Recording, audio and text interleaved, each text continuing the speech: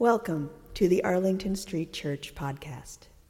Founded in 1729, Arlington Street continues today as a gathering place for progressive people of faith in the greater Boston area and beyond.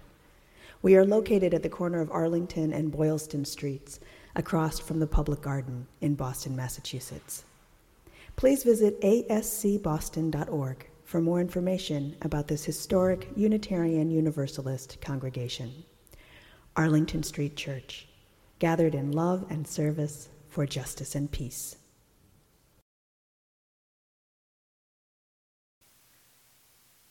Here's where we were. Life was busy. Work was overwhelming. Our calendars were jammed. We rushed from one thing to the next in ceaseless activity. We despaired over not having time for the important things. Our greatest wish was to just have a break. And then we got it. On March 16th, my friend Susan texted that San Francisco had just declared a citywide lockdown. She was imagining being imprisoned in her apartment with National Guard troops patrolling the city's iconic bridges. With her characteristic British stoicism, she forged ahead, saying, "We are truly witnessing history in real time. Today, we are adapting astonishingly well to our new normal. We're learning to Zoom, trading hilarious memes, and delving into quarantine projects we could never quite get to before. Across the nation, shoeboxes full of photos are finally getting scanned. Dusty guitars are being played once more. Treasures are being discovered in the recesses of long-neglected junk drawers. And yet, life at home, always at home, is still terribly monotonous. Each morning, another Groundhog Day begins. The challenges of this time extend well beyond the tedium. We're in a profound moment of collective grieving. People we love are vulnerable, sick, and dying. We're also grieving the smaller but still painful losses of dashed expectations and deferred dreams. The senior spring, the long-awaited trip, the big celebration. We feel fearful and betrayed as we watch our government fail us. We're devastated to be confronted with the cost of our country's long-standing systems of inequality. Poor people, people of color, elders, immigrants, and service sector workers are paying with their lives. Navigating these intense feelings of grief and anger is demanding internal work. It deserves our attention. It's tempting to be distracted by the siren song of self-improvement. With so much time suddenly available, I could come out of quarantine in the best shape of my life. I could power through the entire list of great books. I could finally achieve the holy grail of purging every last bit of clutter from my house, right? I'm guessing I'm not alone in being susceptible to the delusion of devoting this time to the complete life upgrade. But here's the thing. We've suddenly been given the opportunity to Marie Kondo our lives, not just our closets. Quarantine projects are fantastic, but there's a danger in distracting ourselves with too much busy work. Let's not miss the gift of transformation available to us in this moment. Writer and director Julio Vincent Gambudo tells us, "The treadmill we've been on for decades just stopped. Bam. This may be the greatest gift ever unwrapped. Not the virus, not the sickness, and certainly not the deaths, but the great pause." It is, in a word, profound. What this crisis is giving us is a once-in-a-lifetime chance to see ourselves in the plainest of views. At no other time have we gotten the opportunity to see what would happen if the world simply stopped. Here it is. We're in it. And because it is rarer than rare, it has brought to light all of the beautiful and painful truths of how we live. This is our chance to define a new version of normal, a sacred opportunity to get rid of what doesn't work and to bring back only what works for us, what makes our lives rich, what makes our kids happy, what makes us truly proud.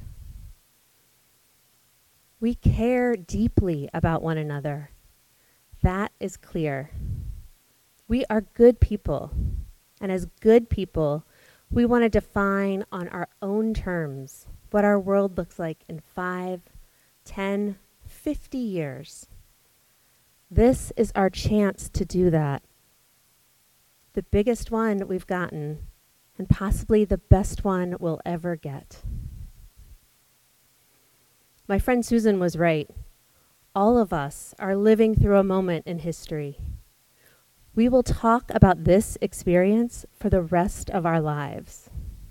The choices that we make today will shape those narratives. What do you want your pandemic story to be? Life right now can be inconvenient, tedious, lonely, sad, scary, and this time holds incredible opportunity. As people who are committed to the spiritual journey, how can we live deeply into this moment? How do we want our community and our world to be different on the other side? How will the great pause change us? American sociologist Eric Kleinenberg tells us, this pandemic is going to cause immense pain and suffering. But it's inviting us to reconsider who we are and what we value. And in the long run, it could help us rediscover a better version of ourselves. The pandemic has the potential to be a turning point in our lives, but only if we turn. For starters, MIT's Sherry Turkle offers an inspiring vision of how we might shift our use of technology. She says, perhaps we can use our time with our devices to rethink the kinds of community we can create through them. In these early months, we've seen inspirational examples. Cello virtuoso Yo-Yo Ma posts a daily concert of a song that sustains him. Broadway's Lin-Manuel Miranda invites performers from high school musicals who cannot put on their shows to send videos of their performances so he can watch. Master yoga instructors teach free classes. This is a different life on the screen from disappearing into a video game or polishing one's avatar. This is breaking open a medium with human generosity and empathy. We are being invited to look within and ask, what can I authentically offer? What do people need? If moving forward, we apply our most human instincts to our devices, that will be a powerful COVID-19 legacy. Not only alone together, but together alone. Here at Arlington Street, our amazing tech team has made it possible to live cast our weekly services to hundreds of people across the country and around the world. Our beloved spiritual community is so much bigger than we knew, encompassing people who haven't been able to be here in years, as well as new friends who continue to make their way to our virtual great doors. While we look forward to the glorious day that we can gather in this sanctuary again, the live stream is here to stay. We're not going back to the old normal. When Massachusetts began to shut down, my colleague Kim and her wife Kim graciously invited me to join them at their home on Cape Cod. They were worried about me living alone in my little studio apartment in the city, afraid I would be lonely in isolation, or worse, get sick with no one to care for me. I was incredibly moved by the invitation, but also hesitant to accept. I'm like a cat. I love people, but I don't need to be with them all the time. I'm perfectly content to be tucked in at home, doing my own thing. In those early days, there were so many unknowns. When I considered the scenarios of how a lockdown might unfold, one of the scariest I could imagine was getting trapped somewhere with other people. For a few days, I sat with my impulse to politely decline. I imagined the extraordinary projects I could accomplish at home in quarantine. The complete life upgrade was finally within reach. But Susan's prophetic words about living through a moment in history continued to percolate. I realized that staying within my four walls would be the choice to keep myself insulated. I would likely experience the pandemic as not so different from my regular life. A defining moment would pass me by. The world would shift, but on the other side, I would be the same. Self-reliance is bred into us as Americans. We are individualists, but the virus is showing us that this paradigm has to shift, challenging us to be more deeply connected to each other while we are apart. Pushing against my comfort zone, I chose connection. For the first time in 20 years, I have roommates. I'm here to tell you how surprisingly easy it is to go from fiercely independent to thankfully interdependent. Communal life is rich with the gifts of simple pleasures and profound relationship. Turns out it's really fun to work out with other people. And do you know how delicious a peanut butter and jelly sandwich tastes when someone else makes it for you? To be reminded on a daily basis that I am loved and cherished is new and not nearly as bad as I thought it would be. This new openness and deepening of connection is unfolding on a virtual platform for all of us. Despite the fact that we are physically distant, we are so much more accessible. I love how social norms around reaching out have changed. I'm suddenly hearing from dear but distant friends who I've been missing for years. Oz, one of my best friends from high school, just FaceTimed me out of the blue.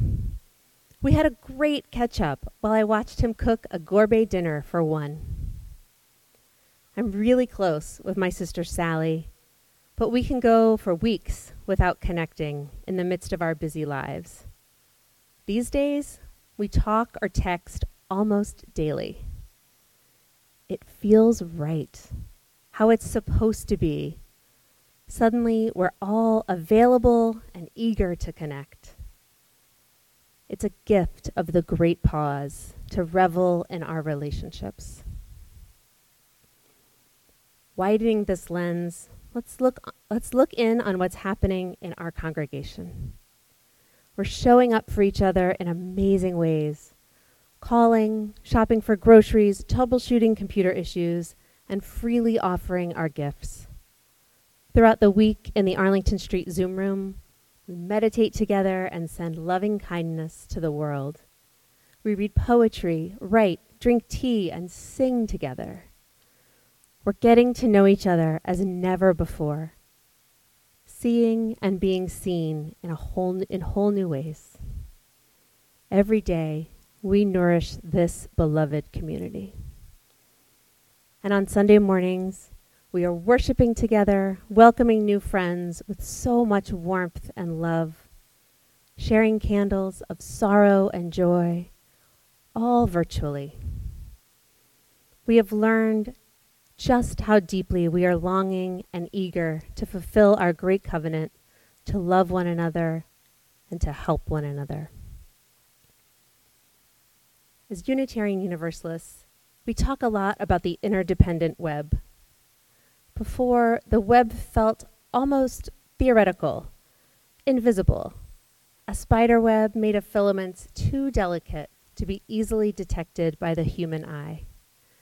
Moving at breakneck speed, we didn't notice it. The pandemic has been like a rainstorm, showering the web and revealing it, glittering in the sun, intricate and beautiful. Now I know without a doubt that I can give a little tug on my part of the web and I'll get a response. Likewise, if you tug on your part of the web, we will feel you. Each of us is moving from I to we. It turns out that separation was always an illusion. Every day now, the pandemic is inviting us to ask, what do we want to stop doing? Did we really need to buy so much, drive so much, and be so busy? What do we want to keep doing? What do we want to start doing?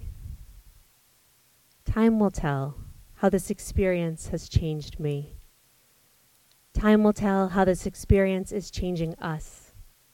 But I, for one, can't imagine going back to regular life.